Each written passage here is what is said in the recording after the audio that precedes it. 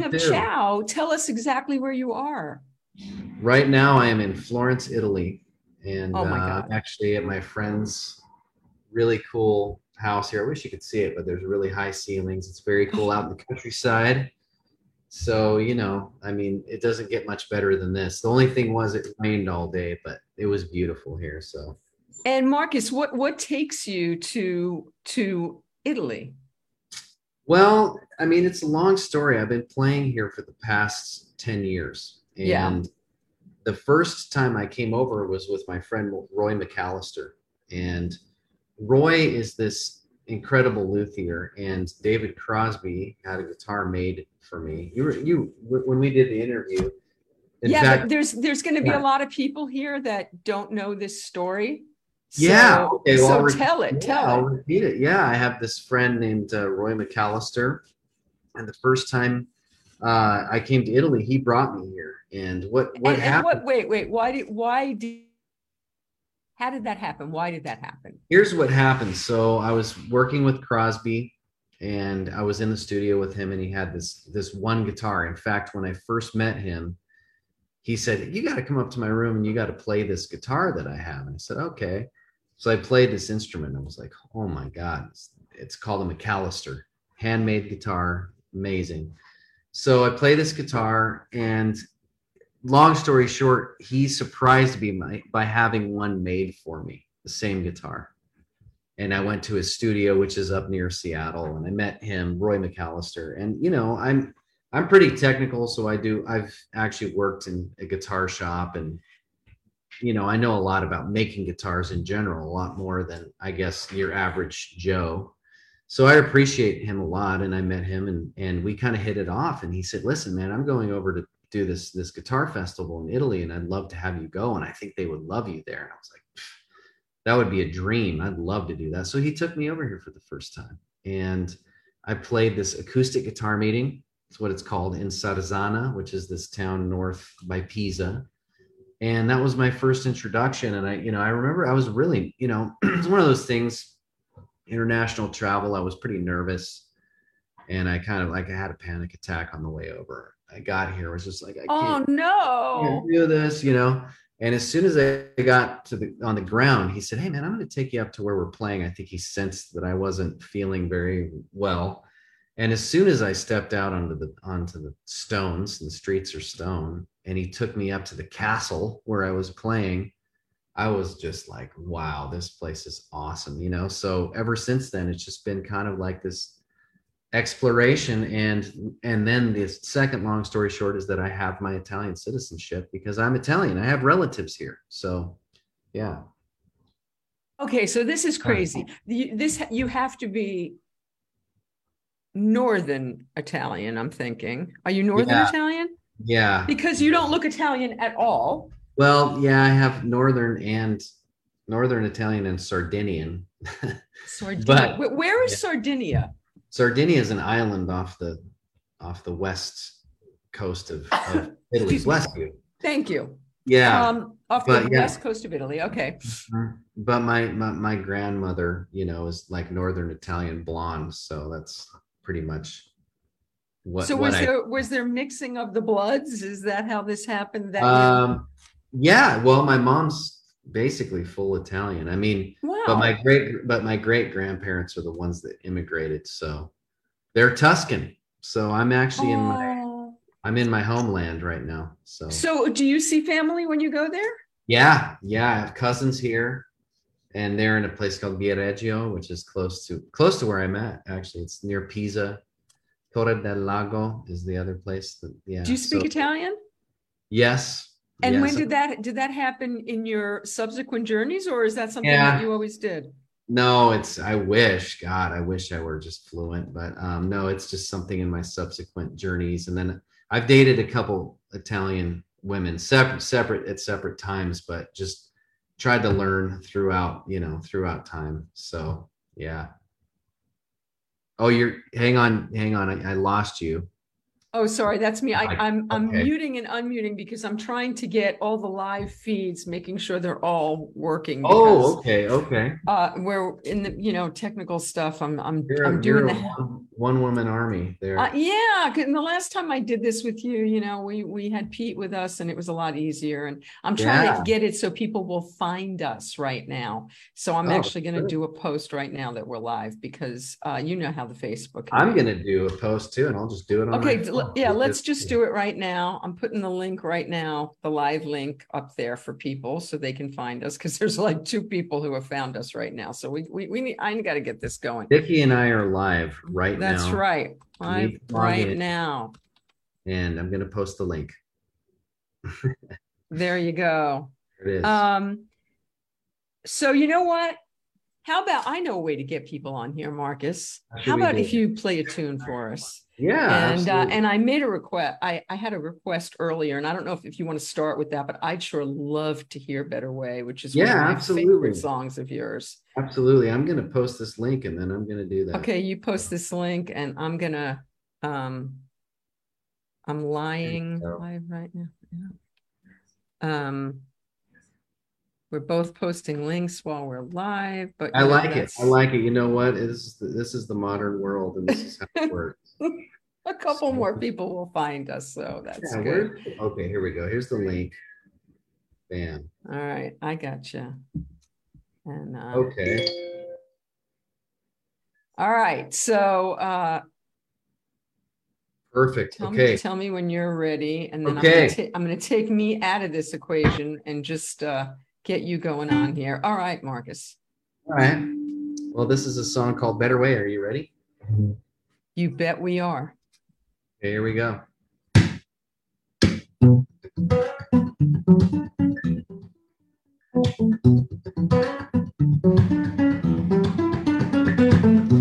How is it that we find ourselves broken? No atmosphere, no words and no talking. This was the plan before you ever saw the light of day. Yeah. Sleight of hand, you're not supposed to see. You can't believe a word they say. Yeah, there is a better way. There is a better way. 2 versions of the truth lead you astray. There is a better way. Yeah, yeah.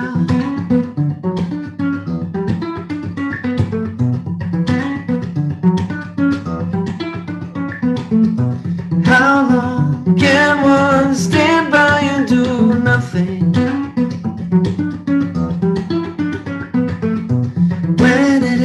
Obvious that the opposition's bluffing. Yeah. So many times we've seen one person's revolution rising up like a bird, turning faith into absolution. There is a better way. There is a better way, yeah. 2 versions of the truth lead you astray. There is a better way, yeah. I want some ground to stand up on. I want to live in the light. I want to see the breaking of a new dawn where everything is alright. Everything's alright.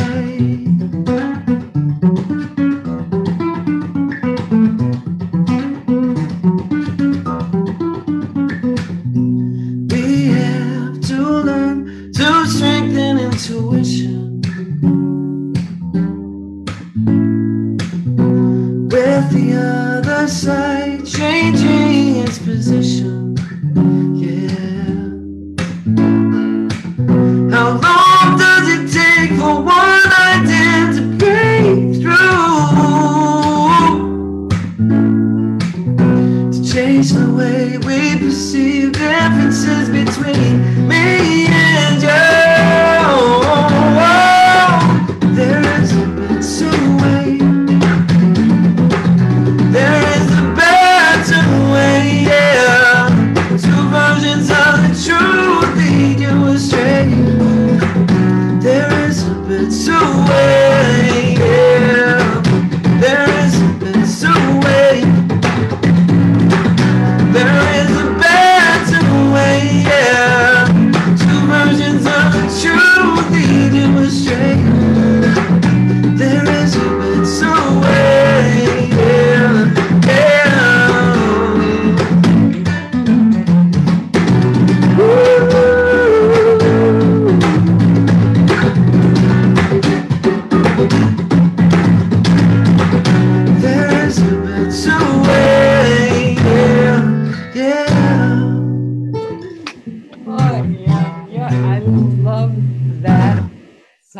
so much, you. Marcus. What a great song. Okay, so where can people find your music? Where can they find Better Way?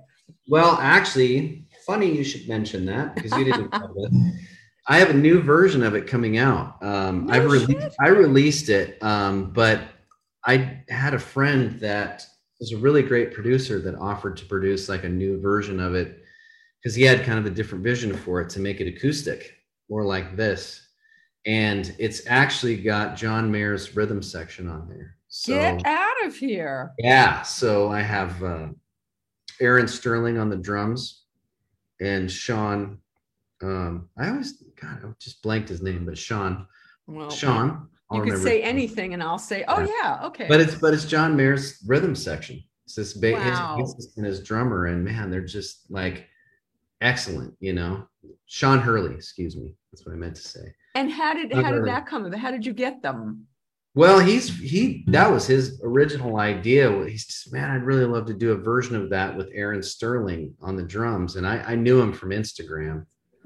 And he's got this amazing Instagram account. He has a lot of followers. He's always posting really creative, cool drum stuff, and percussion stuff. And he's really funny too. He's got a great sense of humor.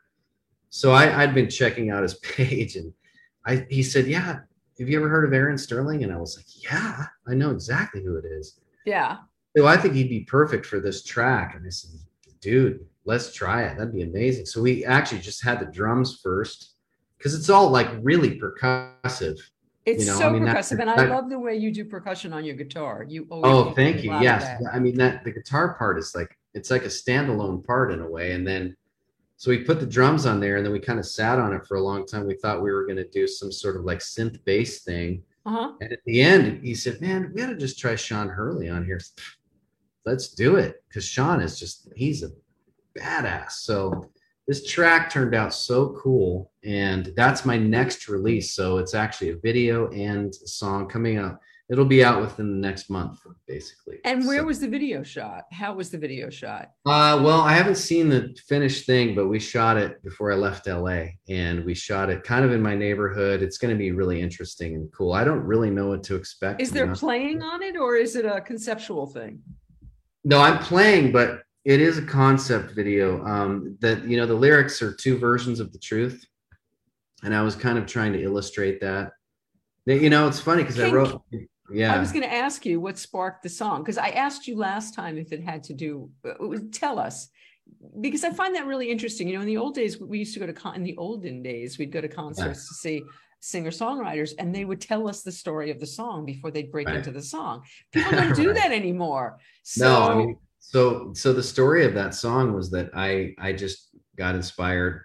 It was like probably 11 years ago. I think it was before I moved to LA, 11 or 12 years ago. It's kind of hard to believe, but it was some political idea that I had. And it was just kind of like, well, it was more like about the news and what was going on. And now, I don't even know if it's, really, it's totally relevant, but yes, there are two versions of the truth, and somewhere in between is reality.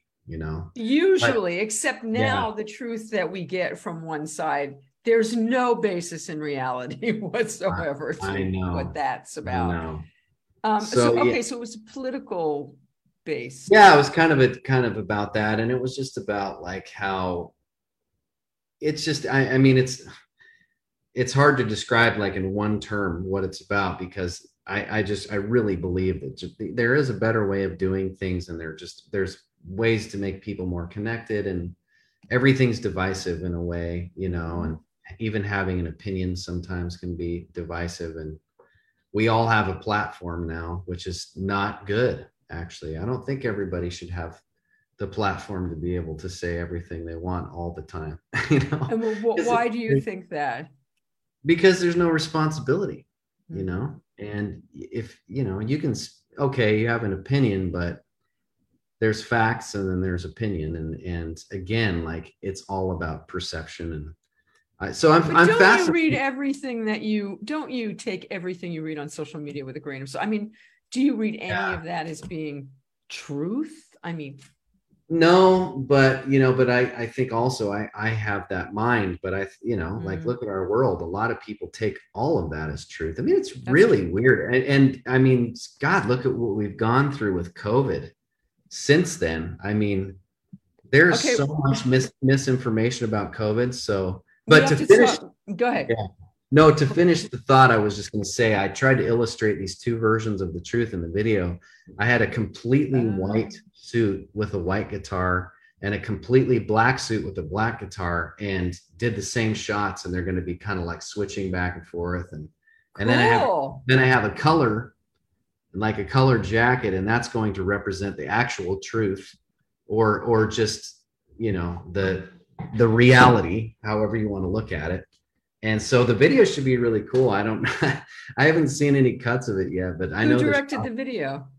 Well, it was me and my friend Carlos, and I met him. I was filling in for Vonda Shepard, and I played guitar with her on a couple shows, and I played with her in Las Vegas, and she had this amazing guy, Carlos, that basically is like her tour manager. He's just like a jack of all trades. He does front of house, he does monitors, social media, and road manager, and guitar tech. Sometimes he does all sorts of stuff. And he was filming her throughout this process, and it was amazing, like the shots that he was getting. And so I had this song that was just about ready to come out. That's a Dave Matthews cover song called Pay for What You Get, that I did just kind of for fun, but I just kind of wanted to test out this idea because I really wanted to do it.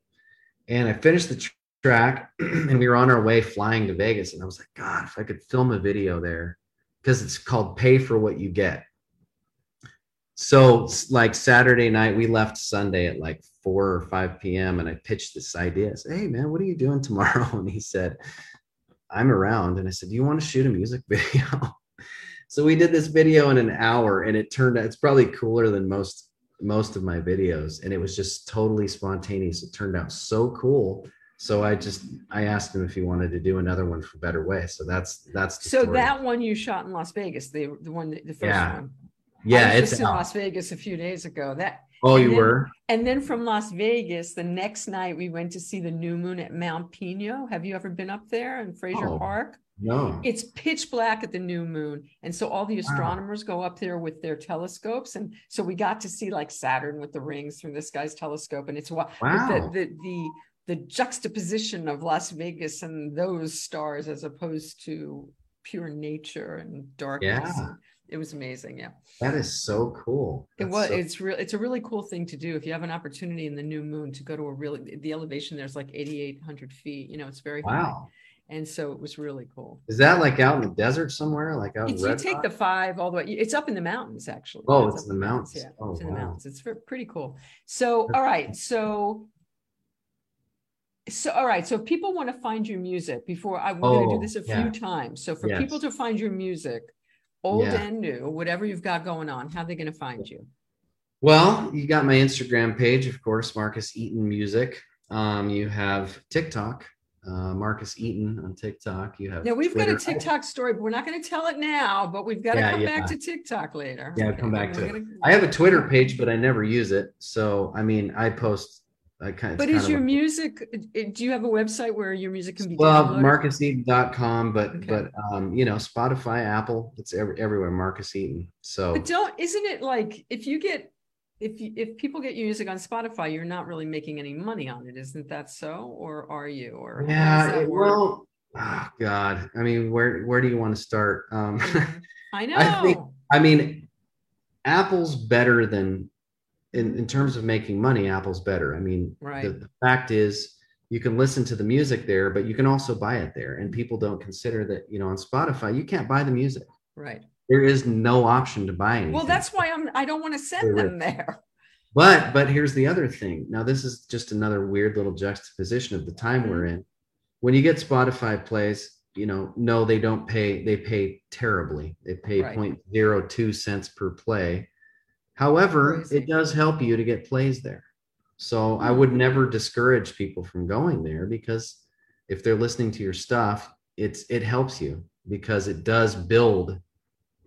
I look at it as just another social media platform. That's all. It's just like saying, well, why do you want to build following on Instagram? It's like, well, just because you're communicating with more people. So it's, it is what it is. I hope that there's going to be, and in fact, I know there's going to be another music platform that's going to outdo Spotify. Really? And pay artists better. Yeah, I mean, TikTok is in the works right now with another company that I think is going to completely outdo Spotify. It has to happen eventually.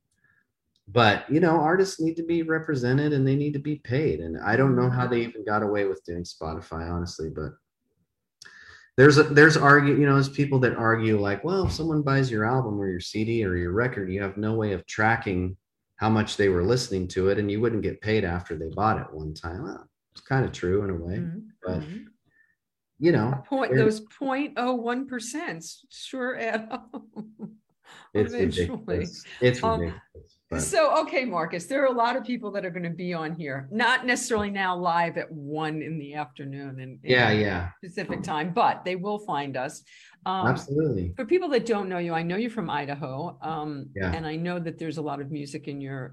Tell us about how did your family land from Italy to Idaho? How did this happen? Yeah.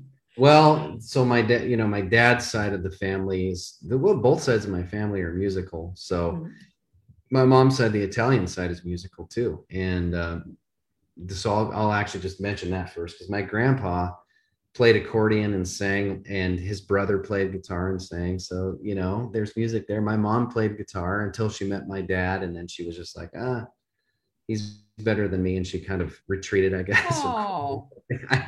I know she should play again. But anyway, my dad is just extremely talented. And I have my grandparents were opera singers. So they were professional opera singers? Professional opera singers. So my dad's dad was this amazing baritone. And then my grandma, so my grandpa was awesome. And then my grandma would accompany him, and she was an amazing singer.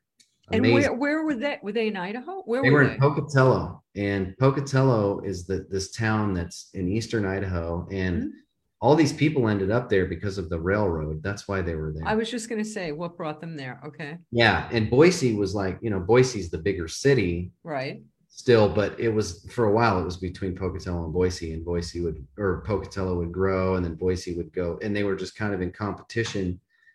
And, eventually Pocatello just kind of stopped progressing in a lot of ways. But the point was, my dad was in his bassinet and my grandma was teaching voice lessons. So he was singing, like, they were pretty religious. So my dad was singing the Lord's Prayer when he was like 4 years old. There's a record of him singing it, and his pitch was just perfect. I mean, it's just crazy. So I grew up around that, and So tell us about your dad. Tell us about Steve Eaton, because he's, people might not know him by his name, but they certainly would know some of his music.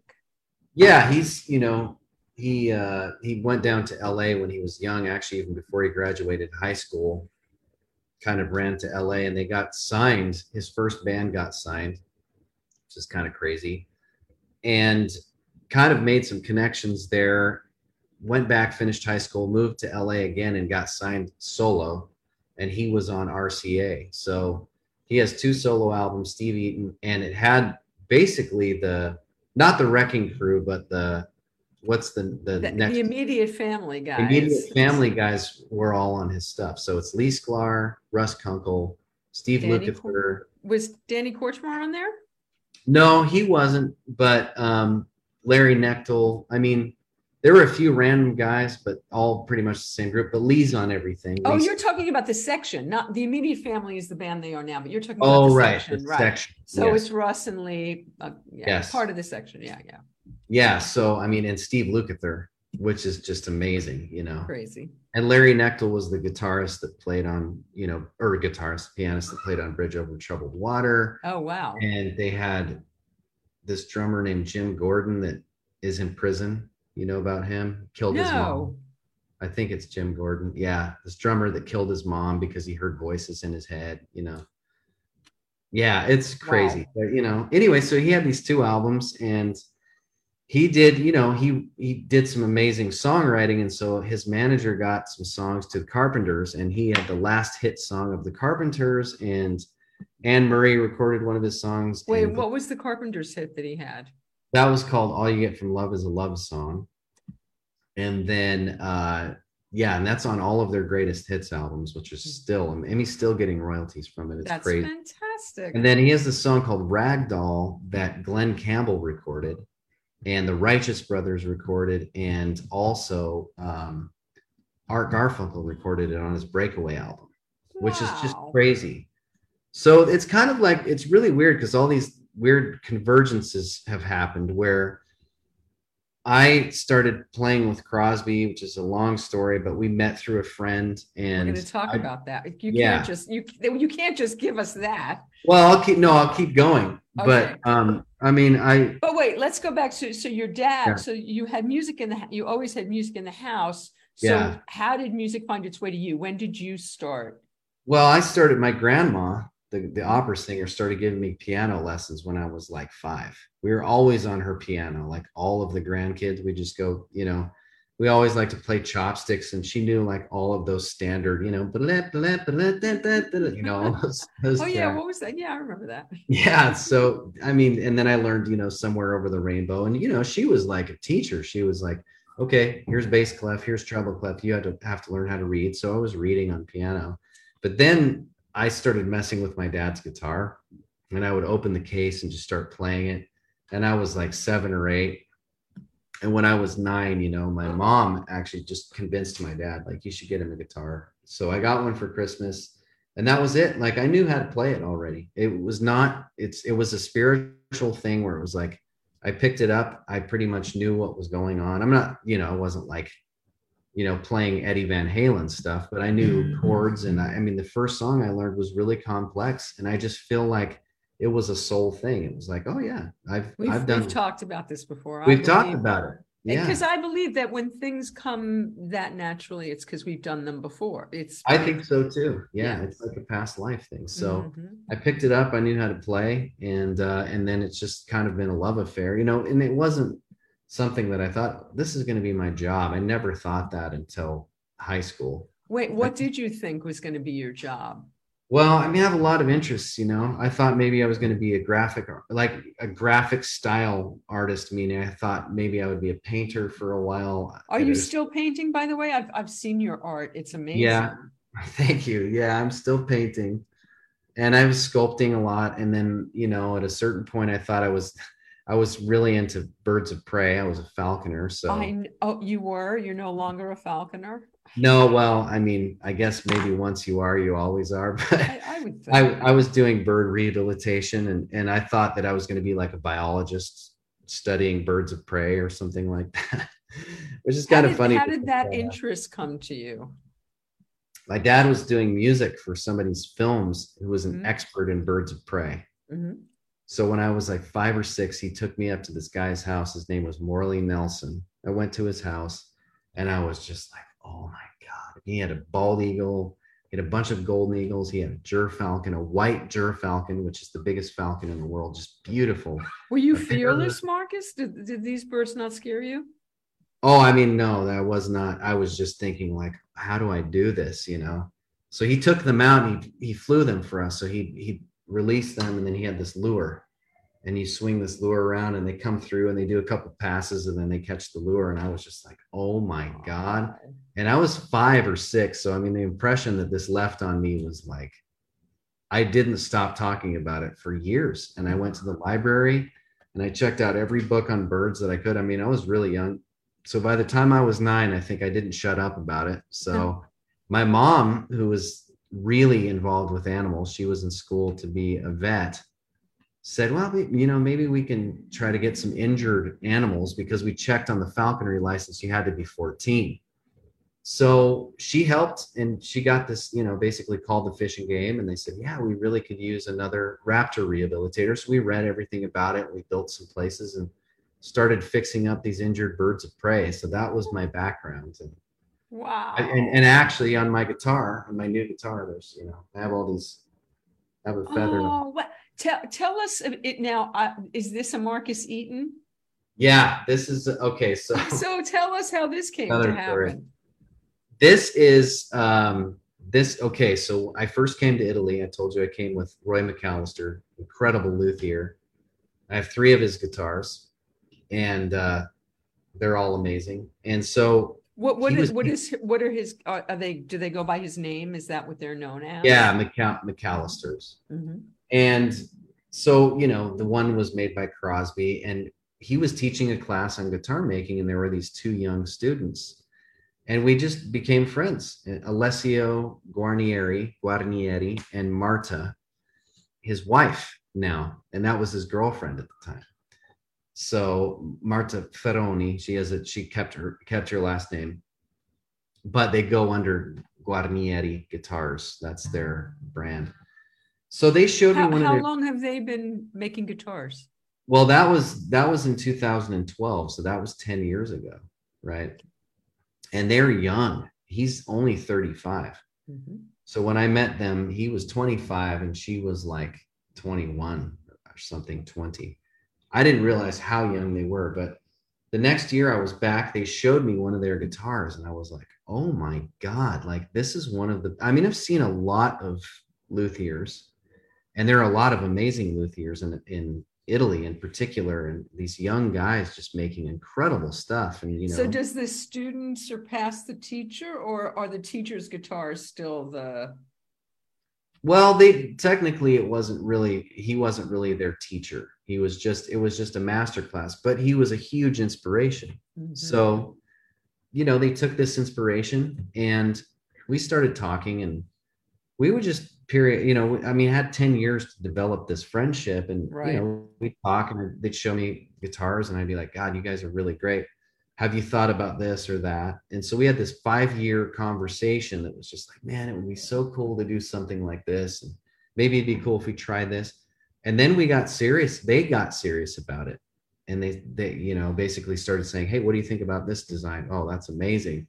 Well, should we try this? Yeah, let's try it. So this is the result of like 5 years worth of conversation and then 2 years of building it. Okay, so now Oh, tell us a couple of features that are unique to the okay. Marcus Well, Eaton. yeah. So this is the body. Mm-hmm. They did this really cool cutaway. I see the cutaway is really cool and It's unusual. flat, and they did it so they could put a piece of art here. So that's really cool. It's a 13 fret guitar. So a normal Western, you know, guitar has 14 frets to the body. So this is for guitar geeks, basically. It moves the bridge back further down. Mm-hmm. And because of that, the geometry is different. And technically it's kind of like a nylon string, because nylon string classical guitars are really loud because they're 12 frets, and the bridge is almost in the middle of the body. So Uh-huh. this is sort of a hybrid, if you want to look at it that way. Uh-huh. Takes a little getting used to, because you're like, oh, that's the, you know, you have to look at the dots to make sure you know where you are. And then it has this amazing little sound hole on top. I've This is never seen it's that like a before. monitor speaker. You can hear everything so well, and it's such a joy to play because you can hear yourself. Wow. Yeah, it's really, really cool. It's got, this is their logo, which is a deer. Wait, you're oh, there you go. It was in See the that? light. That's very cool. And now what, and their name again is It's the Guarnieri. Guarnieri Guar, Guitars. yeah, Granieri. Okay. Guarnieri. Yeah, and in And fact, there's a yeah this no is go a ahead. Marcus Eaton edition. Yeah, this is called the G1 Guarnieri 1 ME Marcus Eaton model. So I signed the tag, How and cool is that? this is, no, this top is spruce top, and it's from the, I think it's called Valle de Fiume, which is the same place where the tops for the Stradivarius violins came from. So the lineage of these guitars is pretty amazing. So it's got this beautiful back, which is crazy. Beautiful. This is mango wood, which is a type of like mango that you eat, which is pretty, that's just like a sustainable wood, or more sustainable. Gorgeous. It's Absolutely got gorgeous. all these beautiful wood. These are all wood inlays. Mm. And then also along the back, which is kind of hard to see, these beautiful stripes. The feather, very cool, which is amazing. That's a falcon feather. This is a 5-piece neck. It's got this piece of ebony with 2 pieces of maple. And then it's got under the hood, basically, it has a hidden electric pickup. So this is electric and acoustic, and it splits out into 2. It's insane. So it's basically an electric and acoustic. I can plug it into an amp, and it can sound like a Les Paul or a Strat, and then it's got the acoustic side. So for solo things, it's just mind-boggling. It is so cool. And I'm just tapping into the potential of the guitar, you know. How long have you had it? I've had it basically just over a year, because I got it like last summer. I got it last August, basically, you know. So it's really badass. And is this really unique to the other guitars that they make? This is kind of like their first really flagship model. Wow. Which is what I encouraged them to do when we first started talking, because I was just like, look, everybody's making copies of Martins and Taylors and old guitars. And I said, no one's really doing a guitar that's built for like a modern player, for someone like me. Let's do something, you know, I said, it would be really cool if you guys thought about doing a model for someone like me that really hit all these different marks. So there's probably 20 things on this guitar that really haven't been done before. Wow. They've been done, but not well, or separately, you know, but not all together. There's also a couple pieces of carbon fiber in the neck, and the neck, it's routed out, and there are 2 pieces, and this thing is so fast, like it reacts so quickly to what you're playing that it's actually kind of hard to get used to in a way. Other guitars are a little bit slower, and it's really wild. So anyway, that's some of the... You're a very athletic guitar player too. Yeah. And I imagine it suits that for you. Yeah, and it plays like up here. It's just all this area up here is not even usually that playable. It doesn't sound very good.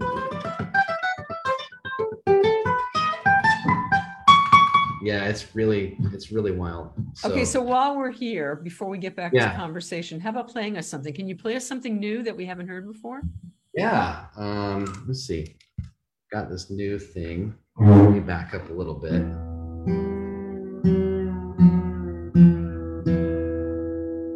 We've got this new song called Something True. And I just kind of finished recording this. I'm going to check really quickly, because I really care.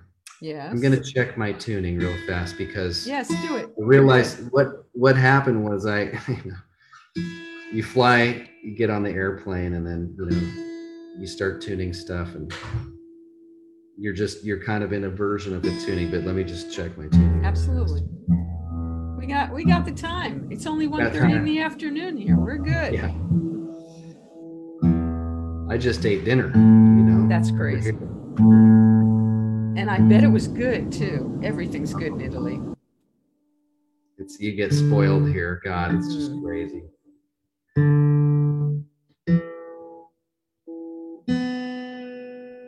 So this song is called Something True. And is this on, I know you have something that's going to be released soon. Is that true? I do. I haven't figured out. I don't think this is going to go on the new album, because it doesn't fit the group of songs that I have. But it will be out soon. Okay. It'll be either another EP or just another release, you know. All right, here we go.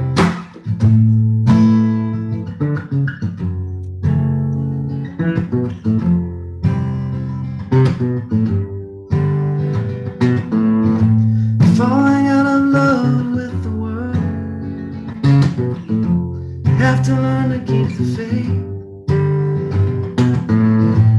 Everyone has the answer, but no one wants to wait to find something true. Always hoping that some love will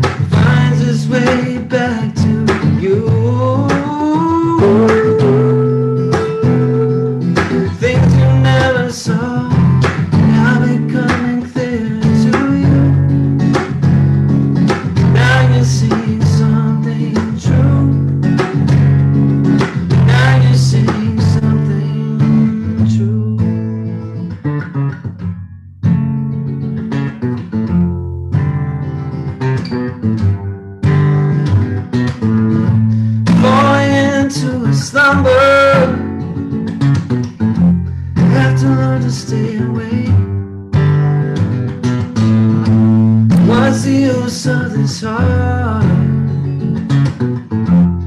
It's always got to break to find something true. Always hoping that some love finds its way back to you.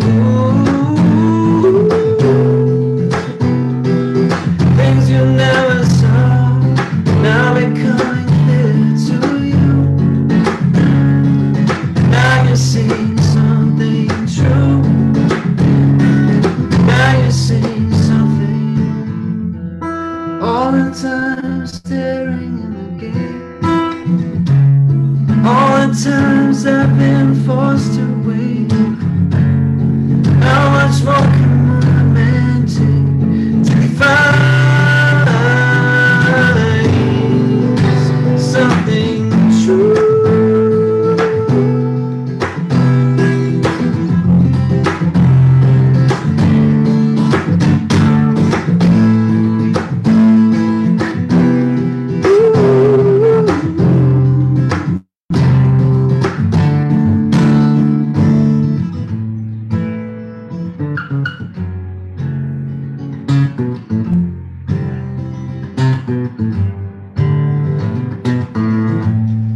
Lockdown of the city,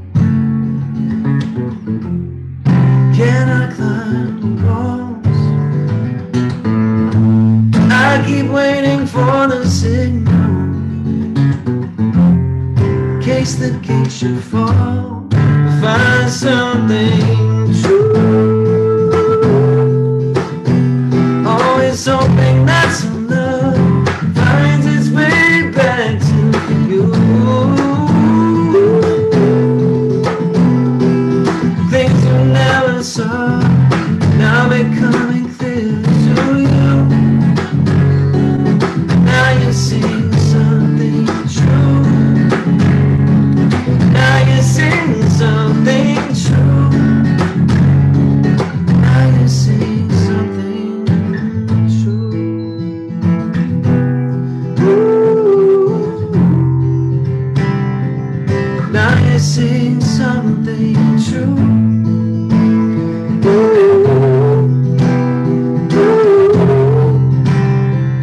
Now you're seeing something true.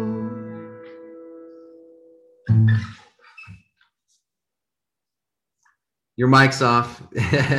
I muted myself so I wouldn't make noise during that. That was just beautiful. Oh, thank you. So, okay, so that's not in keeping. So now I feel like, can you play us something that is in keeping? Can you play something that's about to come out? Oh, yeah. Yeah. Let's give us something else. Just a sec here. Let's see.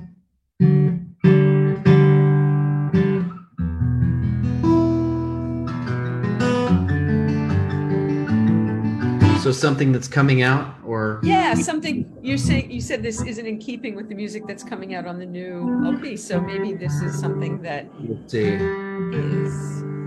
Yeah, this is well, I did release this song, but I think this is a really good sentiment. But it's called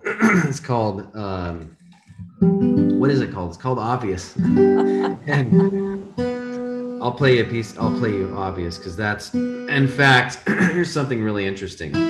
So right when I got to Italy, I had these friends that were going to hire me to play this gig, but the gig didn't happen. Long story, but they said, hey, how would you like to join us for this trip on a catamaran on the Amalfi Coast? And I was like, I'd love to do that. So I played for them each night, and we just had fun. It was amazing.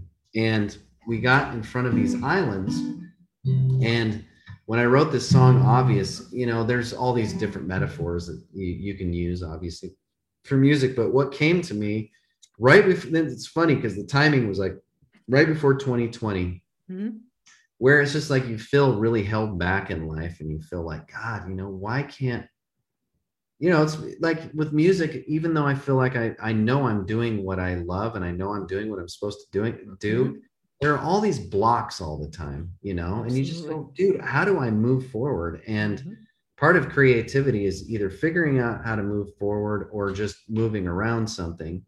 So anyway, I wrote this song, and it's kind of like when the shit hits the fan, that's the sign that you're moving towards something great, you know, and that's the idea of the song. But where I placed the song in my mind, I was thinking about the Odyssey, and just these ideas came to my mind. And I was just thinking about like the winds pushing you back, and the sirens, you know, that are in the Odyssey, where with these beautiful mermaids basically that are luring people to these islands, and they trap them, you know, and they're trapped. And so I was out on this boat, on this catamaran, and I just was talking to the captain, and I said, "What are these islands out here?" And he's like, "Those are Isola di Galli."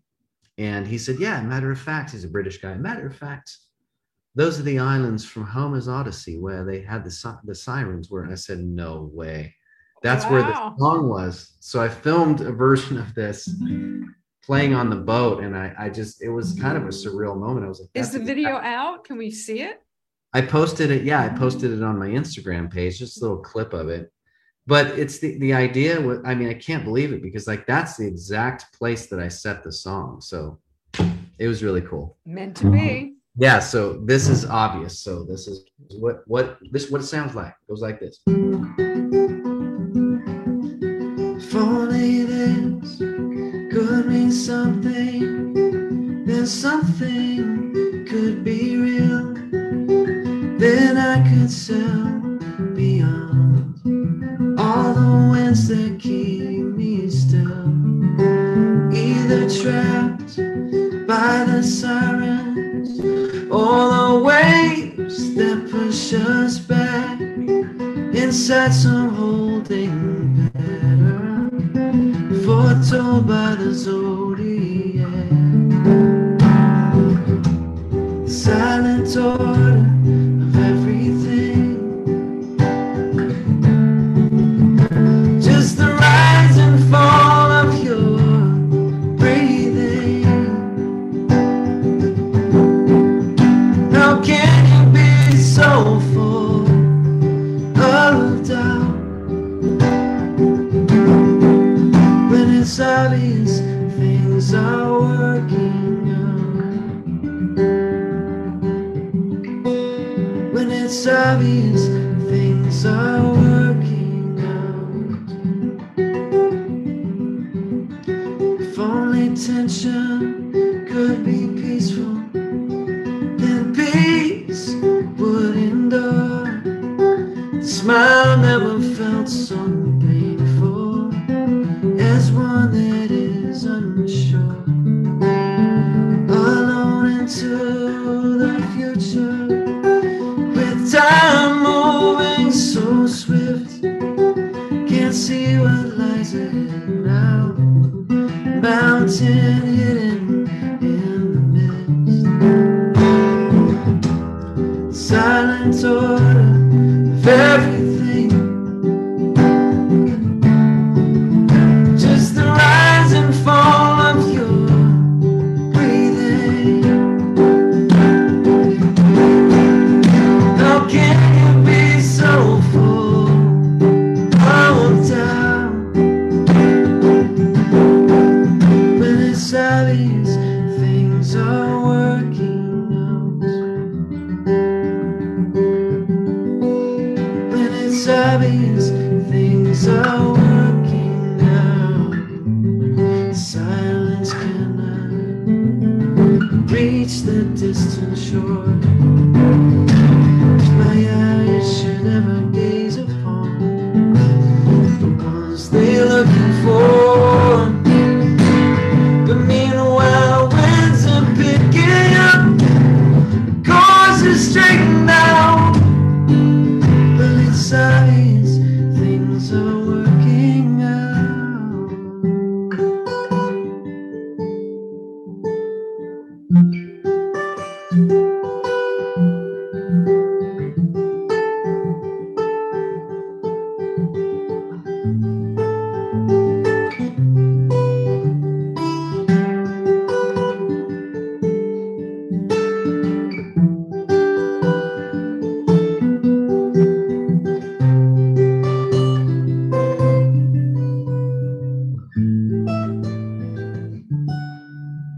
In the trinity of the sky, where the sun takes his bow, and as we're getting closer, every moment becomes now. Silent order of everything, just the rise and fall of your breathing. How can you be so full of doubt when it's obvious things are working out? Yeah, when it's obvious things are working out.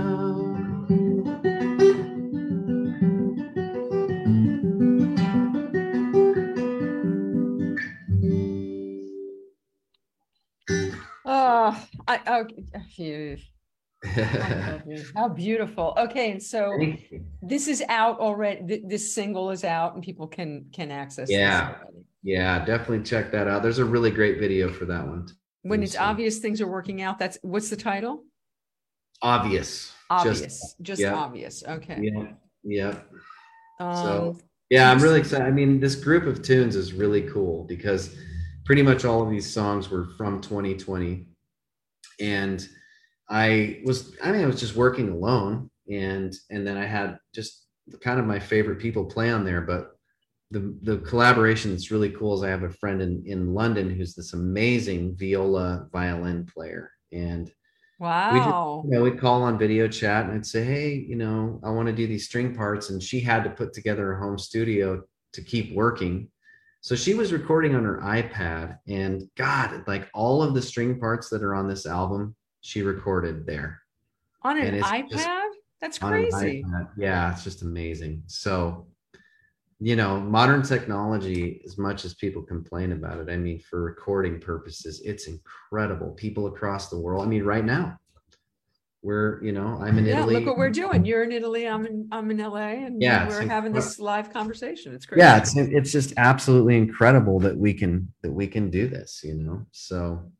So tell me, Marcus, how I don't know if I was going live 7 days a week when COVID started to amuse myself and to be of service to others, because we were all alone in our homes doing nothing. So how did the pandemic impact you? What were you up to prior to it starting? And did you have plans that were aborted? And what did you end up doing? And there were some pretty great plans. I mean, there was like what? We got offered this. Well, I was going to go do some stuff with Stephen Bishop actually over in Europe. And he was doing some stuff with Eric Clapton. So that was pretty devastating. I was like, no, but the truth is with music, you never know until you're actually. Was Bish opening for Clapton? Well, they're best friends, so I did not know. Yeah. They've been best friends forever. So because I've interviewed him, but not Clapton. I've interviewed Stephen a bunch of times, but I did not know that. Yeah, I mean, he's really tight with Clapton. So we were supposed to go over and do something, and I was going to open those shows, and it was in March. It was the end of March, and it just never happened. So these were already announced and tickets were already bought for these shows. It was like a thing. It was going to be a thing, and then it was like pretty soon, like the whispers were like, well, okay, we may have to postpone this. And then now wait a minute. So the Bish and Clapton were going to be on stage together playing music. I think so. I think that was the thing. Yeah, I think. And you were going to open for them. Yeah. Okay. So there was that, but again, like I said, I mean, I've had so many. I don't mean this to sound like dramatic. Just as a musician, like by the time you've had as much playing experience as I have, you've had so many letdowns that the only time you really believe it is when you're doing it. You're like, okay, now I'm here doing it, so I believe that it's going to happen. And then other times, oh yeah, we're gonna get you this gig, and then oh yeah, sorry, it didn't work out. That happens all the time. But before we go back to the stuff you've actually done, so you were about to. How close were you to embarking on this? When was it supposed to happen? Well, that was going to be at the end of March of 2020. And so that was like, coming right up, around March. I was in Italy And did for my, that all happen through Liz? Was that happening through Liz? yes. Well, Yeah. so then I'm feeling pretty good that I made that Yeah. You connection hooked me for up. you. You hooked me up. Yeah, Okay. absolutely. All right. Yeah. So, but it didn't Yeah. happen. So, oof. Well, that All didn't right. happen. But you know, the truth of the matter was I felt eerily prepared for 2020 because 2018 and 19 they were, I mean, I've been really isolated in LA, and it's not because I want to be.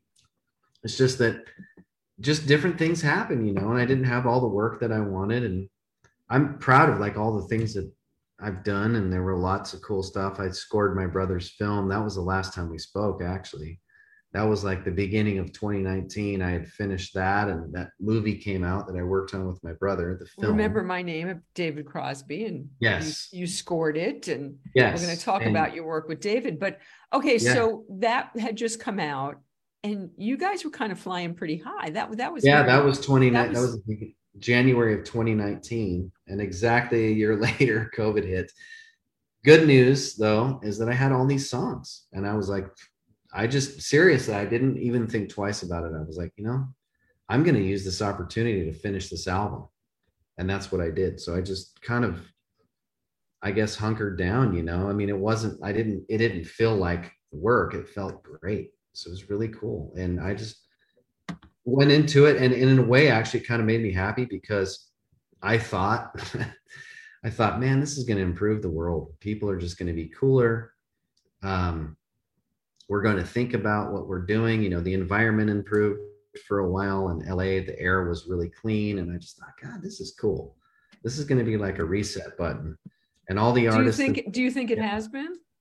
no, I don't no, either. not at all. I think it's worse than it was now because I for think a it's lot of, isolated us, and I think it's been divisive, not cohesive. I agree with Mhm. you. And I think that it just broke people's brains in half. And Look what it did to Clapton's brain. yeah, I mean, he yeah, like it's enough. He yeah. actually just And the flew to thing is, Chicago to see him, and I can't blame him for what happened too, because you know he had a really bad experience with the AstraZeneca, you know, shot, and it made his hands go numb, and he was just, it was hell for him, you know. Mhm. So nonetheless, everybody's entitled to their own experience, and so I just, but you know, yeah, it sucks because even I thought it was a good pause for musicians that have been like on constant tour, Mhm. because I thought they'd go, oh wow, maybe I've been taking this for granted, and no, didn't happen. But it's okay. It was good thinking, and I'm happy I got my album done, and I got a lot of work done, and it was great. But you know, after the year, I was just like, oh my god, I need to get out and play You were one this. of the first people that I can remember doing international travel. You went to Italy, like COVID was Yeah, still kind of raging. yeah, we went. I went back. I got back right when COVID started, which was like March 3rd, and they closed everything down on like the 8th. And then I went back there the following year, so 2021. But I went back in like right when they opened it up, pretty much like in June. And it was, you know, it was amazing over here because no one was here. But Did you get sick? no, no, not. I did get COVID this year, but not then. But Mhm. you know, everyone was required to wear a mask, and even when I arrived in Florence, we had to wear masks outside. And then Mhm. the next day, the city passed the ordinance that you could take your mask off outside. Right. So it was pretty, you know, it was pretty severe over here. But you know, they had a huge outbreak, so Yes. they had to do everything that they could to try to mitigate the what was So what happening. were you doing over and how was it over there in the middle of the pandemic? What were you doing over there, and what was life like I then? played a couple gigs, and I just basically just needed to see, you know, these guys pick up my guitar, and that was amazing. Ah, so that was the purpose for the trip. Okay. Pretty much. I mean, it was that, and I took my best friend with me, and we just needed it. You know, after 2020, it was just like having the experience of picking up this guitar after seeing it basically in progress for 2 years, and just being with my friends and eating amazing food and gelato and pizza was just like, God, Mm. it just doesn't get any better than that, you know? And, you know, in LA, it was like people were, oh, hey, man, good to see you. You know, they're doing this. And, oh, don't come close. I mean, my friends wouldn't come into my apartment, a couple of my friends. And I was like, dude, come on, man. I understand that you're worried, but come on, man. You're going to die. And something's kill well, you. you're talking to a COVID crazy. Until recently, I haven't. Well, you know, I understand. I understand you get to a certain point too. And I'm saying, like, you know, if you're at risk, okay, look, I get that. But I have friends that are, you know, they're in their 20s, late 20s, early 30s. And I know it's not discriminating, but at the same time, I'm like, guys, this fear is what you should really be afraid of. You know, it's really paranoia. And we're outside with, you know, we can be outside without our masks on. We're good. It's proven. Just, God, you know, don't be driving in your car by yourself with your mask on. It's not necessary. You're not going to catch it from yourself, you know, just stuff like that. So, okay. So we've gone off. Has life gone back to normal, or do you feel like life is normal for you? For me, no, I don't. That's why. How not? Well, that's why I'm in Italy, because I'm just trying to find new opportunities for myself, because I don't think the opportunities that I actually really need and deserve exist in the US right now. And it could just be because of the type of music that I play, or, you know, it could just be because Europe and these places appreciate what I'm doing more. And so is it back to normal in Italy? Are people packing the cafes and going to the clubs and doing all of that? I think slowly but surely, life is getting back to how it was. It feels really good here, you know. Are there a lot of tourists again? Is that happening again? Yep, definitely. There's definitely tourism happening. Yeah, and compared to last year, I can definitely tell you there's way more people here. Last year was just empty. No one came here. So, you know, there were a lot of restrictions and masks, and, you know, you had to have a green pass to do train stuff. It was a lot, you know, there was a lot, but we hit it at the tail end of some of the bureaucracy, you know, luckily. But it's wonderful here, you know. And anyway, so I'm just trying to find these new opportunities. So nothing's really gone back. I don't know if it will ever go back to normal in a way.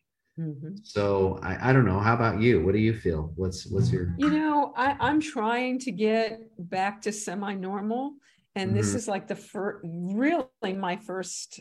I have the new booster, and I feel a little protected now, and so we went to Las Vegas. I gambled in a casino for the first time. I ate indoors and, you know, did all this stuff that I hadn't considered doing before. We're going to go to San Francisco at the end of October. We're going to go to Paris in April. I mean, it's time to live again. I literally was in my house for 2.5 years. I mean, it was just crazy. So I can't take it anymore. I can't take it anymore.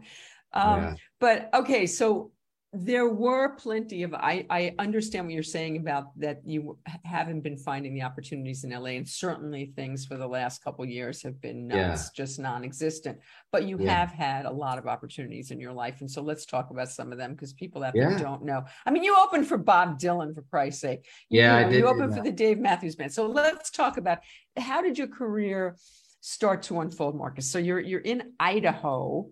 So I started playing out, and, you know, I was playing in bars when I was underage. You know, I started playing with my dad when I was 9, but when I was 16, we had my first band, and we started playing this place called the First National Bar.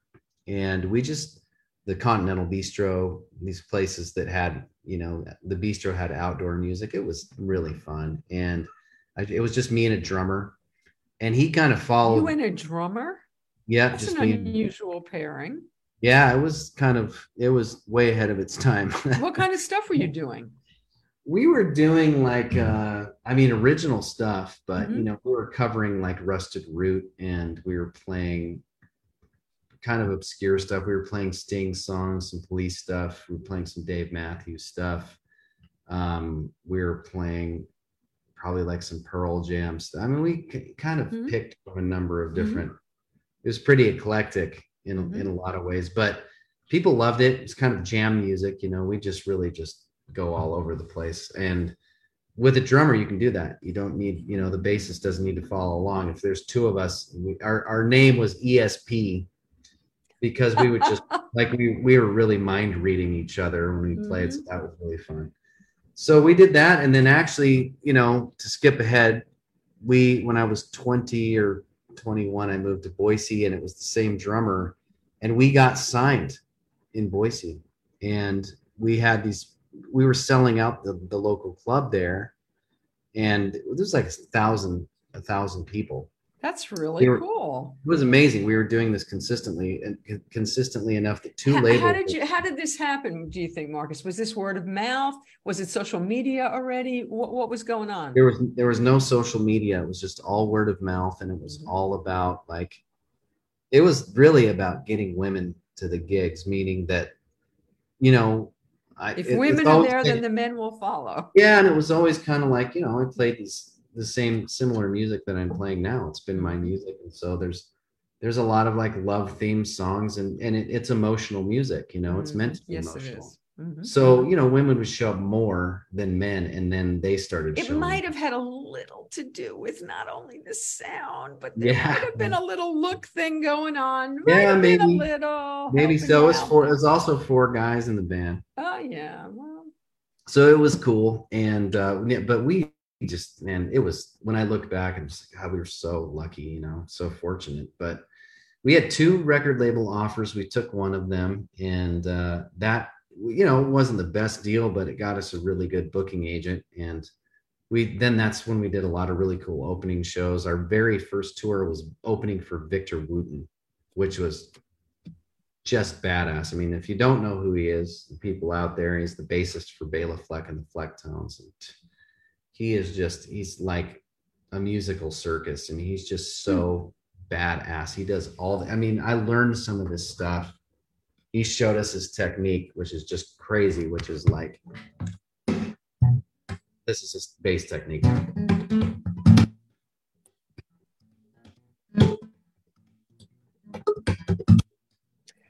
Your mic isn't picking up the sound somehow.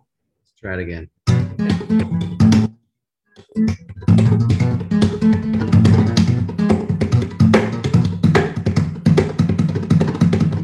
This is on bass, you know. So yeah, he showed us all these cool, crazy bass techniques, and he's like one of my number one influences. So he's just really cool, you know. So we opened for Bob Dylan. We opened these amazing shows. How was that? What was that like? That was, I mean, it was an amazing experience, but you know, we didn't get, you know, any one-on-one time. In fact, like we we showed up there and the crew was all pissed off, I remember, and I was like, hey, do you know where I can plug in my pedals? The guy goes, no, I don't fucking know you can plug in your pedals. Just like, I mean, okay, you know, the crew, he was mad. Okay, all right. So I, you know, plugged in, and then we got done playing, and I'll never forget, we were just loading our stuff off the stage, and these guys, the security guards, come up. Don't look at the artist. Don't look at the artist. What? Drop what you're doing. Shut that down. I was like, dude, we just opened. I don't care, you know. So we set our stuff down, and you know, here comes Bob, and he's like, whoa, you know, looking around with the band, and they're all stoked, you know, because you, as you would be, you know. So they're coming up to the stage, and we just like watched them walk on, and then I was like, holy shit, we just played with Dylan. It was crazy, amazing. And the reason we got on the show is because we had a really good following.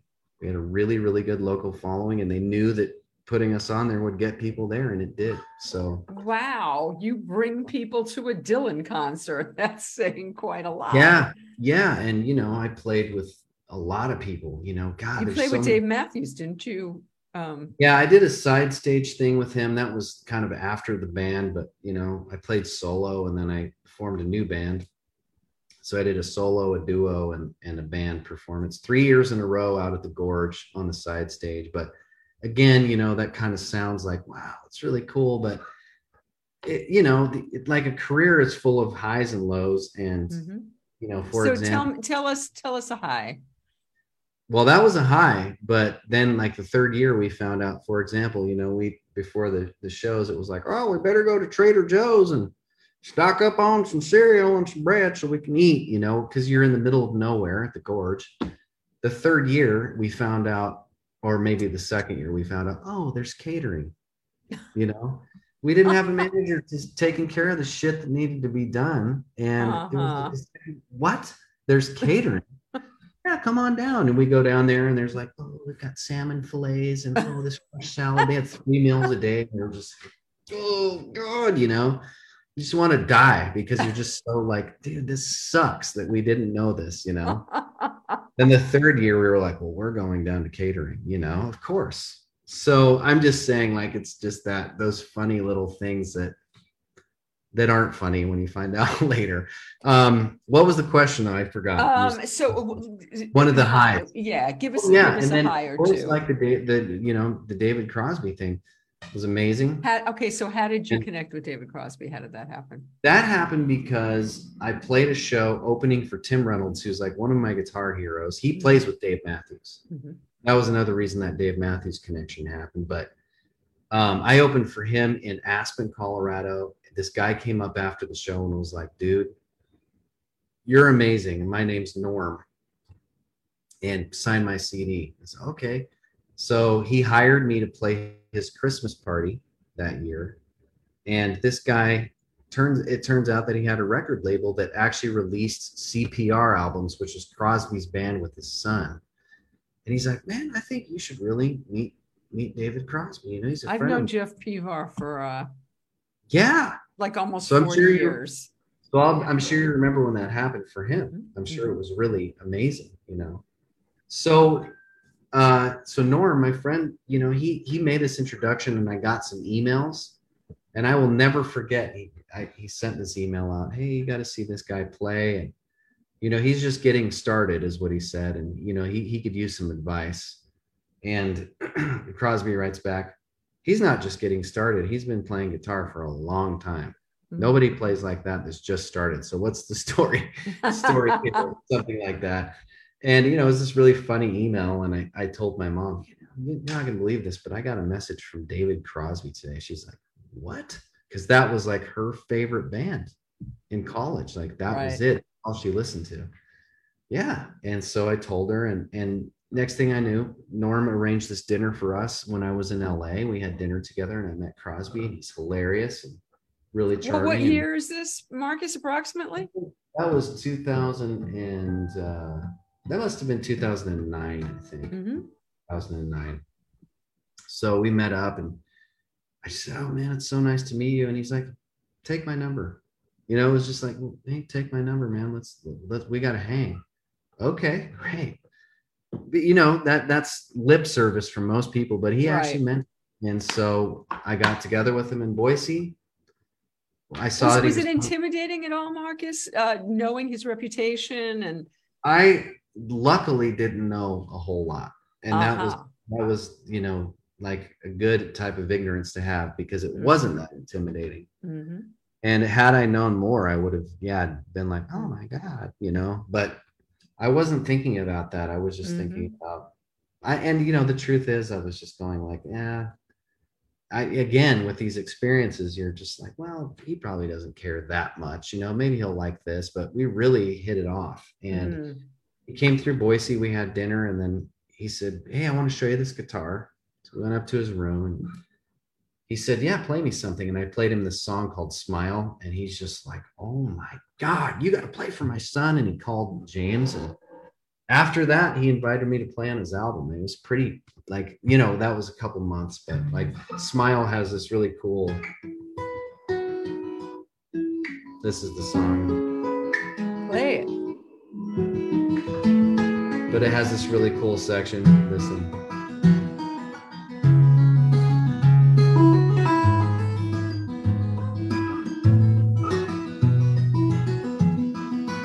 So he loves Michael Hedges, and it just, that's one of my influences too. And he said of you that you play like God on a good day, I believe. Wow. shit. You can't, that's a great quote. It's a great Gonna follow quote. me around for a long time. So Hmm. I'm proud That's of that. forever. That's a forever. Mhm. And so you got along personally as well. And so Yeah, yeah. how did it evolve from there? Because more happened. Yeah, from there, he just said, "How would you like to play on my album?" I said, "I'd love to." So again, I didn't really trust that it was going to happen. So he said it. I didn't tell anybody. And I showed up in LA. His son picked me up from the airport and we started on this album, and then I told, my family, guess where I'm at? I'm, the studio. And it was kind of unfathomable because again, like this is pretty much still before social media. It was like Facebook was around, but Instagram wasn't really happening. Right, right. And if Instagram had been happening, I'd probably been there all day, just like check out the guitar. But it wasn't like that. And so even in 2010 when we started, it was Halloween of 2010 actually. It just wasn't like that with social media. So just it took a long time. It was a 3-year album process. Wow. So by the time it was done, I was just like, God, are we going to play this or what? Like, when's this shit going to happen? Mm-hmm. And it finally happened. And it was amazing. Like the album came out. We toured a little bit, not very much because it was in between Crosby, Stills and Nash stuff, but we played on Fallon and that was the highlight for me. That was like a huge highlight to play on Fallon and do those songs and be part of something, because we were writing together too. So it was amazing. So wow, it's a huge opportunity, Unfortunately, I wish it could have like continued or, like. So what happened? Why didn't it? Well, you've seen the movie about Crosby, so you probably see how, he's a difficult person, and he's an awesome guy, but he's also really difficult, and he's a very polar person, and it just was kind of like one of those things where it was just like, all right, I'm done with this, and moved on to the next thing. And how did the film happen, Marcus? The film was kind of like when we were in the studio, I said, Crosby, you should be filming this. He goes, we don't have any fucking money to do that. Those are his exact words. I said, well, I know somebody that would do it. Really? Who? I said, my brother. He's like, oh yeah, well, is he any good? And I said, yeah, you should meet. He's like, well, I'd love to meet him. So I introduced those two. And my brother filmed this series of vignettes that ended up on rollingstone.com. They're amazing from the album making. And so that's what my brother... Had AJ done a documentary prior to this? No, he hadn't. Not a full length one. I mean, he's done interviews and stuff, a bunch of those. But so he used those and basically through a series of events and friendships, the stuff that he had cultivated. By the way, Lee Sklar just wrote, "We are all expendable in the end." Yeah, that's even Sklar. Dude, no, I don't know. So, oh my God, he's so funny. I love Lee is the best dude ever. Well, I will agree with you there. I adore the man. He's my absolute favorite. And he played on my dad's albums and he played on my album. I know that to be true. That's great. I'm so grateful for him. I'm so grateful that he exists. He's with his beard, he literally is a legend. He's like Gandalf the legend or something like that. I'm in his book, which is... Are you? Oh, I am. I have like really good placement and everything. Oh, that's very kind to me. I need to get his book. Everybody Loves Me. This is the title. It's pretty fantastic. It's hysterical photographs. Okay, so so my brother filmed these vignettes and basically, like I said, through a series. And wait, what was he doing with the vignettes that he was filming? Well, they were on rollingstone.com and they were promoting the album. But he used those to pitch the idea of this to Cameron Crowe, and Cameron. How did he get that opportunity? Through a friend of ours that's a producer that knew him that suggested it. It was her suggestion. Hey, you know what? It would be interesting. And so we had this meeting with him, and he was beside himself. He always wanted to do this, so. Wow. It took a long time to work out the details as it goes. But I mean, honestly, like it's a miracle that happened. But it's just amazing. I'm still amazed that that happened. It's It's a hard to great believe. film. It's a I mean, great my brother film. was nominated for a Grammy for It's the, an amazing film. yeah. So it's cool. It's really cool. And you know, it changed our lives. And so was it I guess it was an automatic thing that you were going to score it. I assume that that was just. I had, you know, in the back of my mind, I was just like, dude, I know what needs to happen. But yeah, there was kind of two sides to. Had you done that before, Marcus? I'd scored some things, like I scored a dance film that was really interesting, but you know, it was kind of like, yeah, I'd done some score work, but you know, I think anybody, I mean, I know that you have firsthand experience with this, but anybody that says, oh, hey, we have a score for you, they go, great. And then they go, I have no idea how to do this.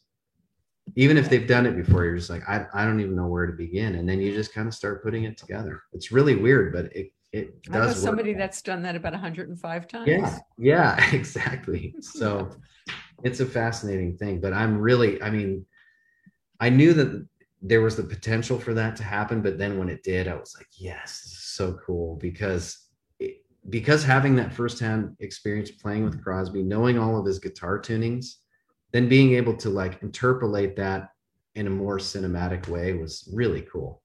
By the Really. way, Lee says I was just with Pivar and his story is very similar about Crosby. Oh yeah.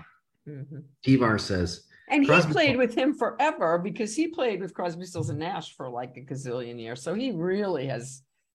Yeah, and he says Pivar says Crosby's a lot of people. That's what he says, which is funny. Yeah, but you know the thing is, like, I'm really lucky to have this experience. I mean, I'm young. Do you still have a relationship with him? Yeah, I mean, we keep in touch periodically, you know, Mm-hmm. and I love, you know, his wife Jan is amazing, and you know, I don't have any. Was There's he no. happy with the film? I assume that he was. I think he was really happy with it. You know, Mm-hmm.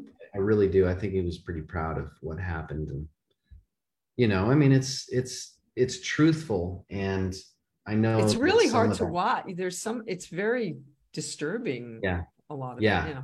it Mm-hmm. is. It's hard. It's very truthful, but Mm-hmm. I think he was happy to probably get a lot of that off of his chest, you know, and I think it was kind of a cathartic experience for him. And you know, they did a hell of a job. I mean, editing that It's is a excellent. lot. Mm-hmm. Do you And to be think able to that they'll ever? Do you think play Crosby, together isn't it? again, Yeah. Do you think they'll ever be able to mend this patch stuff? it up. I really don't think so at this Mm-hmm. point. It's all dependent on one person. So you pretty much know at the, you Mm-hmm. know, on the film that it's like, well, probably not, you know. Mm-hmm. I maybe, I you know, heard who there's knows. somebody else in the band who's gotten sober recently, so you never know what things can happen. Oh, Hmm. well, Yeah. shit, who knows? Who Who knows? knows? It's interesting to be a part of that, you know, just kind of a part of that lineage of people, because that Laurel Canyon thing is, it's so far gone, you know, but to have a direct connection to that and all the things that went on there, and to hear stories and just kind of be privy to that is pretty crazy for By somebody the from. way, too, I'm sorry to interrupt you, but I don't want to forget to say this. Speaking of documentaries, I got to see the Immediate Family documentary that Denny Oh, you Tedesco saw it. just, and I got to tell you, it Yeah, is wow. It is one of the best music documentaries I've ever seen. that's amazing. My friend is the director, and he's the guy that he's directed a couple music videos for me. So Well, I that's got to really tell you, cool. he Jack, did Jack a Black. brilliant, brilliant job. It's a That's awesome. wonderful film. I It's a can't wait to see wonderful, it. wonderful film. Yeah. That's so Um, cool. so Marcus, if you're at Yeah, this stage, you've gone to Italy because it's more yeah, accepting there, they're more into what you do. If yeah, if it was the best of all worlds, yeah. how would you like your life to unfold here in let's say in the next year Well, even? you know, I would love to. I mean, first off, I would love to be playing all over and play some really, really great gigs for great audiences, and you know, really connect with people, because that's what I'm doing this for. You know, I love connecting with people, and I love, you know, connecting here, you Mm. know. because that's what music's about. It's about an emotional connection. So I'd love to be doing that, and I'd really love to collaborate with more people, you know. Is And there I'd love to somebody do. that you've had your sights set on that you've attempted to connect with, or that you'd still like to? Oh God, there's so many people. I think it'd be I mean, I'd love to do something with like I'd love to. I think it'd be really cool to do something with Ed Sheeran. I think it'd be amazing to do something with Sting. I'd love to. Okay, so it's funny because Andrew's been contrasting you with Ed Sheeran. He actually said that he thinks you have a better voice and you're a better guitarist than Ed Sheeran. Oh, he did on this thread. But you are reminiscent. The better way kind of a little bit reminds me of Sting. There's something sort of, you're very Marcus. Yeah, no, there's definitely, I mean, he's one of my influences. So, you know, it's just kind of in there along with a bunch of other stuff. But yeah, I mean, there's like Sting, Ed Sheeran. I'd love to do, there's this girl I've been listening to named Yeba, who is just, she is so badass. And she's done collaborations with a bunch of people, but man, she's incredible. Have you ever attempted to reach out to any of these people, or have someone reach out on your behalf? If I felt like yeah, I mean, I with Sting a little bit, only because I'm friends with his guitarist Dominic Miller. But at this point, it's just kind of like things just have to unfold however they're going to. And I'm kind of tired of trying to do things, and I just have to just be like, whatever. The business of the business is a nightmare. Yeah, I'm just put it out there, and it's just like it'll come back. Whatever's going to happen will happen, and I'm just trying to be more zen about it. Because if you just keep pushing this agenda, or if you don't have somebody who's actually helping you with the right connections, it sucks, you know. So, would you like to score more? I'd love to. Yeah, definitely. I'd love to score more. I'd also love to do stuff with like some European musicians that a lot of people don't know about, you know. There's a guy over here named Fink that's amazing. There's a guy, I'm talking in the UK, but I think, I mean, God, something with like Peter Gabriel, or I know he hasn't done anything for I was going to say, is he still playing? Is he still doing stuff? He's still doing stuff, but man, I just love to do something with him. I'd love to do something with like, there's a flamenco guitarist named Vicente Amigo. It's like the ultimate flamenco player, and you know, just I have a lot of interest in different. I'd love to do something with Snarky Puppy. I think that would be amazing. You know those guys? No, you mentioned them the last time that you were on, and I don't know them. Oh my God, yeah, they're just crazy. You have to check them out. I mean, I'm making a note to myself. Fabulous, incredible band of just, and I know, you know, some of the guys in the band too, but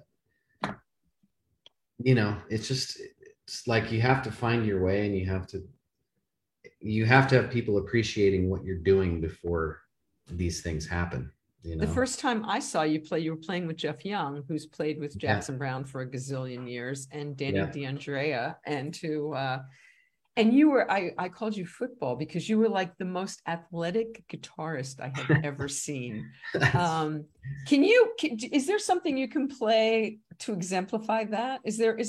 I know you were doing that in the context of a band. Do you have a song that you can play? Yeah, I mean, what, like, just that has like some really crazy guitar work. Because your guitar work, you know, you've played a few beautiful songs, but I don't know that we've gotten to see the crazy shit you can do on guitar.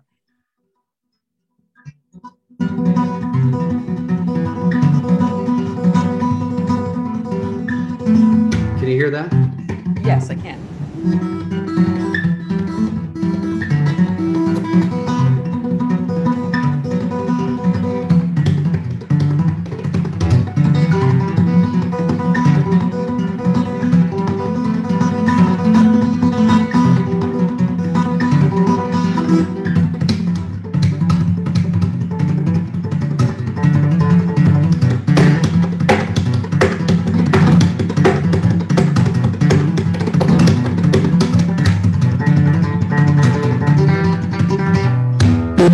Playing a little something because wow, yeah.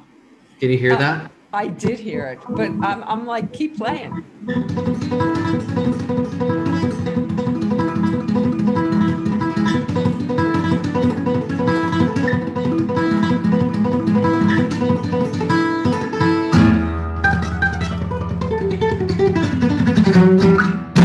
Yeah, I really love to play, and I try to play every day. So, all right. So we talked earlier, we alluded to the fact that there's something that happened on TikTok recently. Oh yeah. That you're gonna tell us about, and then you're gonna demonstrate for us. Yeah. So last year, I found this bow that was for sale on. This was an ad on Instagram, and this is a two-sided bow that's like. Marcus, can you make your guitar so we can see your guitar? Yes. Yeah, I'll turn this down. Okay. This is a two-sided bow. It's made from synthetic horsehair, and it's made specifically for acoustic guitar. And you put rosin on it just like a real bow. And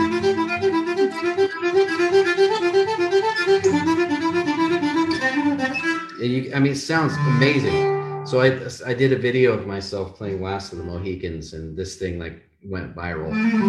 So that's my TikTok following. And can you give us? Can you give us? Yeah.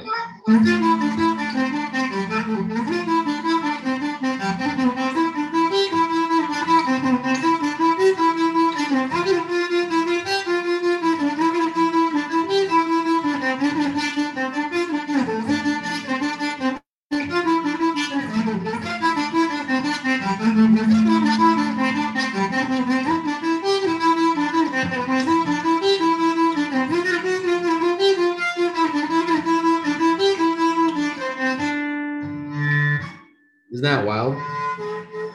That is so crazy. Cool. Like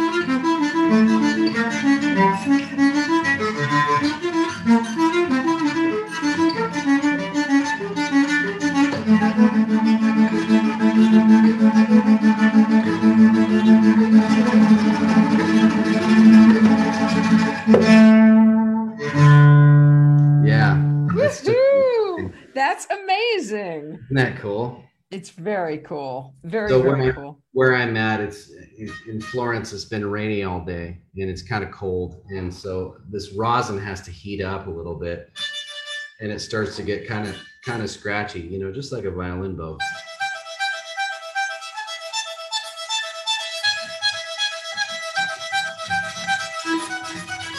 Yeah, this thing is just, I mean.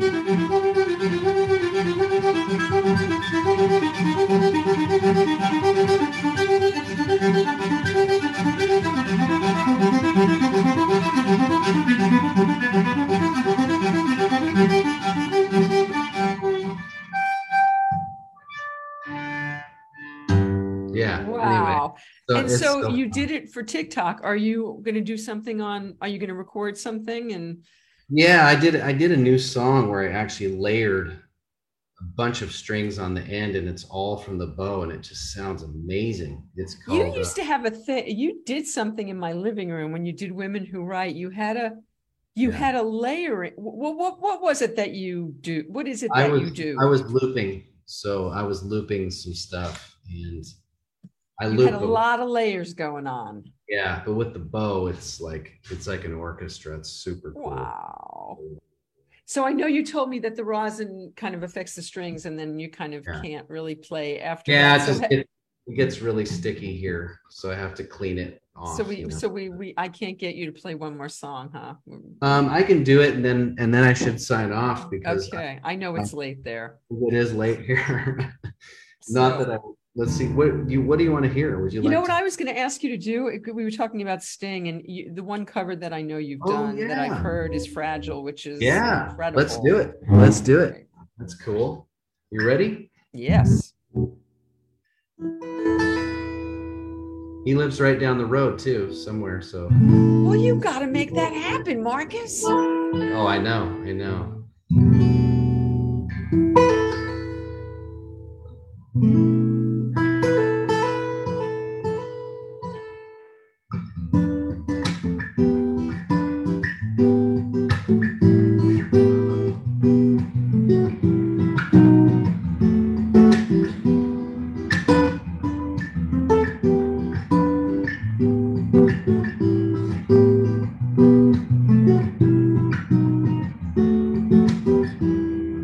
Blood will flow, flesh is still I want.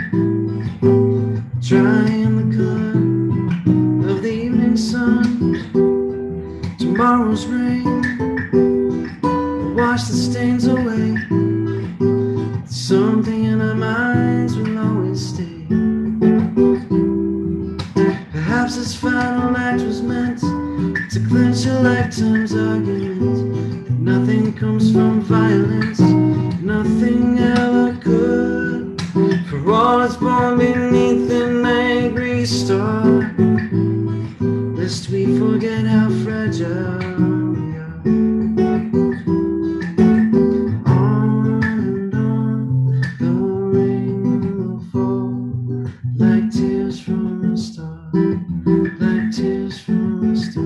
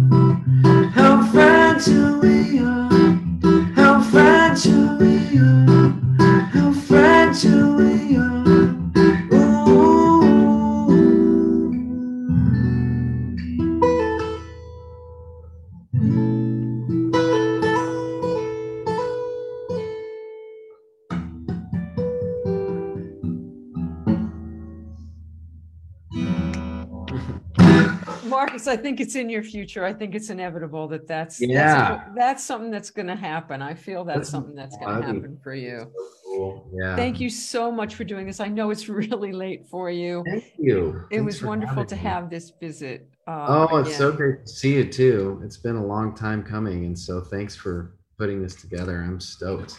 Well, it was great. It was just we happened to be two ships at the Rod Stewart Bowl concert, and it was meant to be.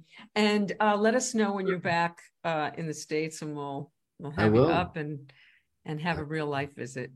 Absolutely. Well, thanks so much, and big hugs, and we'll see you soon. No matter what, we'll keep in touch. Definitely. All right. Thanks, Marcus. Have a great day. All right. Good night. Ciao. Bye.